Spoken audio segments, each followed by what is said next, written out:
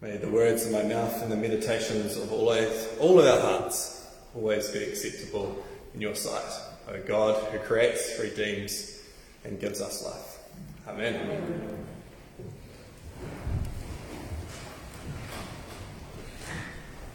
Kia ora e te whānau. He te pia koutou, as I didn't say this morning. How are we all feeling this morning? Doing alright? Good. Congratulations to those of us who have so far managed to avoid the COVID and managed to duck the Omicron as it's been coming your way. I feel like I've had to do some Matrix movie sort of like moves to somersault my way past the COVID that seems to be all around me. And of course, healing prayers for those of us who are still recovering from what can be a pretty grunty illness. And what a week it has been. Russia seems to be scaling back its invasion of the Ukraine, fingers crossed, in our prayers. We've had influential politicians like Lewis or Wall calling it quits unexpectedly from politics. We've finally had the Transmission Gully motorway opening. I'm not sure if anyone's taken a spin on it. Adrian and I ducked out Thursday night, 9 p.m, for a little drive. Didn't see the view, but it was good fun. And of course, we acknowledge the passing of the eminent Dr. Moana Jackson. Truly a mighty torture has fallen. And yet, somehow, the news item that gets the most attention, has had the most water cooler conversations, has had the most rather interesting think pieces attached to it, has been a rather bizarre Oscar slap. I still cannot quite believe that Will Smith got on stage and smacked Chris Rock for making a rather poor taste joke about his wife, Jada. And yet, every night on the news this week, I've somehow been reminded about it. And every time I see that footage, I have to pinch myself to make sure that I'm not in some bizarre and surreal dream. But the strangest part for me was what came next. Was Will escorted out by security? Was he arrested for assault? No. Just minutes later, he was back on that stage accepting his Best Actor Oscar for his portrayal of Serena and Venus Williams' father in the movie King Richard. In a very emotional acceptance speech, Will said, "Richard Williams was a fierce defender of his family.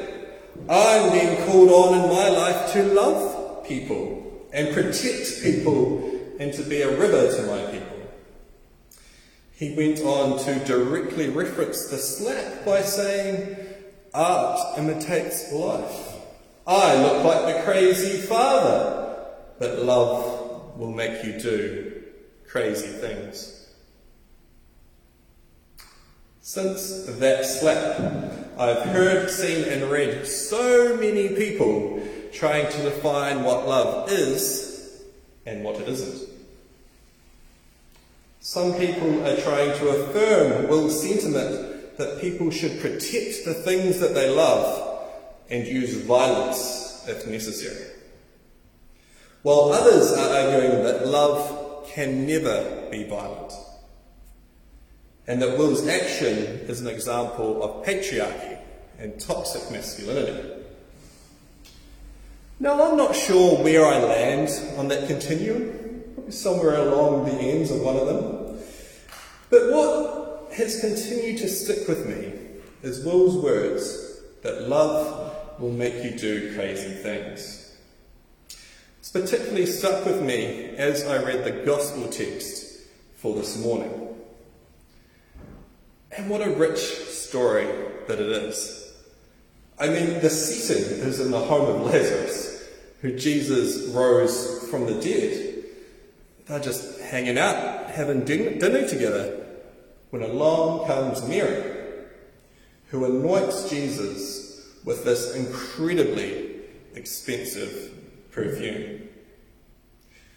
Now, as our collect this morning says, this is an extravagant act, flamboyant even, transgressing the cultural and social and religious expectations of the time, especially the assumptions of how men and women should interact with each other. Some people observing it may have even said, "That's a bit crazy." But for Mary, it was a demonstration of her love for Jesus.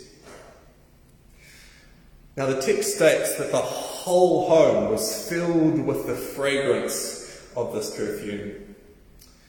And I know the topic of incense can be a little bit controversial at St. Peter's. I got in trouble very early on in my time here for swinging some incense around. But it is something that I like about our tradition, that when we worship, we can engage all of our senses, even smell. And when I inhale incense, it actually helps me transport me into that space of worship. And it can help trigger my openness to the Holy One. And this would not have been lost on the people in this story. For them, incense offerings were a common part of Judaistic practice. So was this touching moment between Mary and Jesus allowed to pass without comment, without judgment? Oh no, along comes Judas the betrayer. Or perhaps in this story, better known as, we could call him Judas the sinner. He basically says, "What the heck are you doing, woman? Why are you wasting such an expensive item? Wouldn't it be better if we sold it and gave the money to the poor?"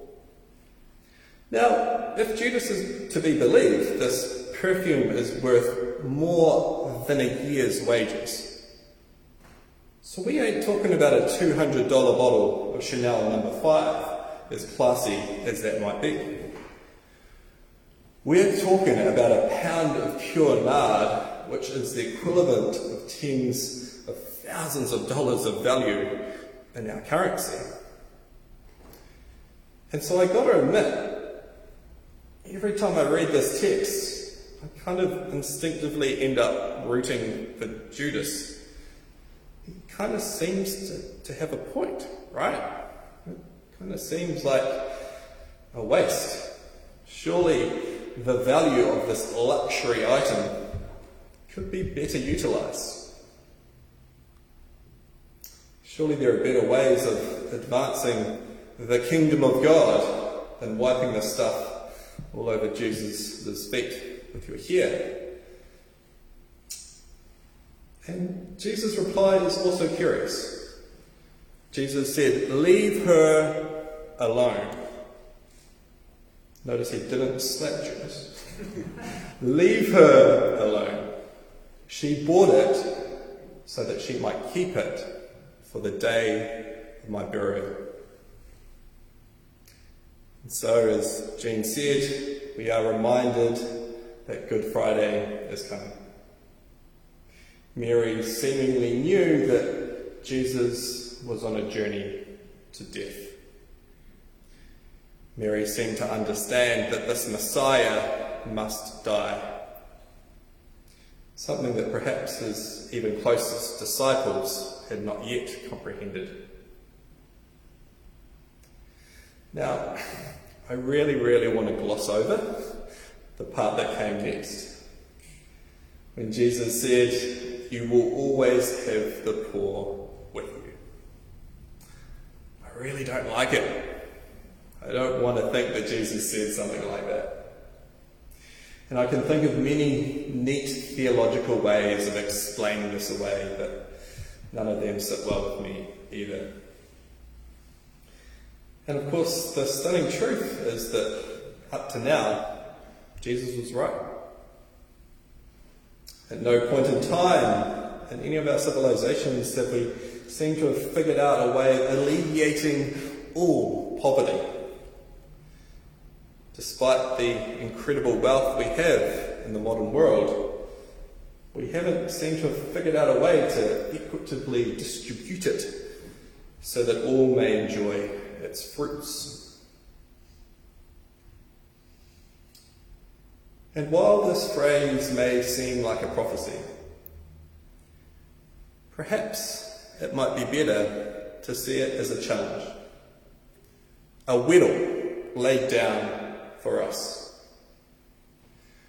Because perhaps if we loved like Mary, we wouldn't hoard up wealth. Perhaps if we loved like Mary, we would set better priorities. Perhaps if we loved like Mary, we would actually focus our energy on creating a society where no one goes without. And so this for me is the Lenten message I need to hear on my journey towards Easter. I need to be reminded to be less like Judas, less quick to judgment, a little less cynical, and instead open my heart to Mary's example of flamboyant, exuberant, and selfless love.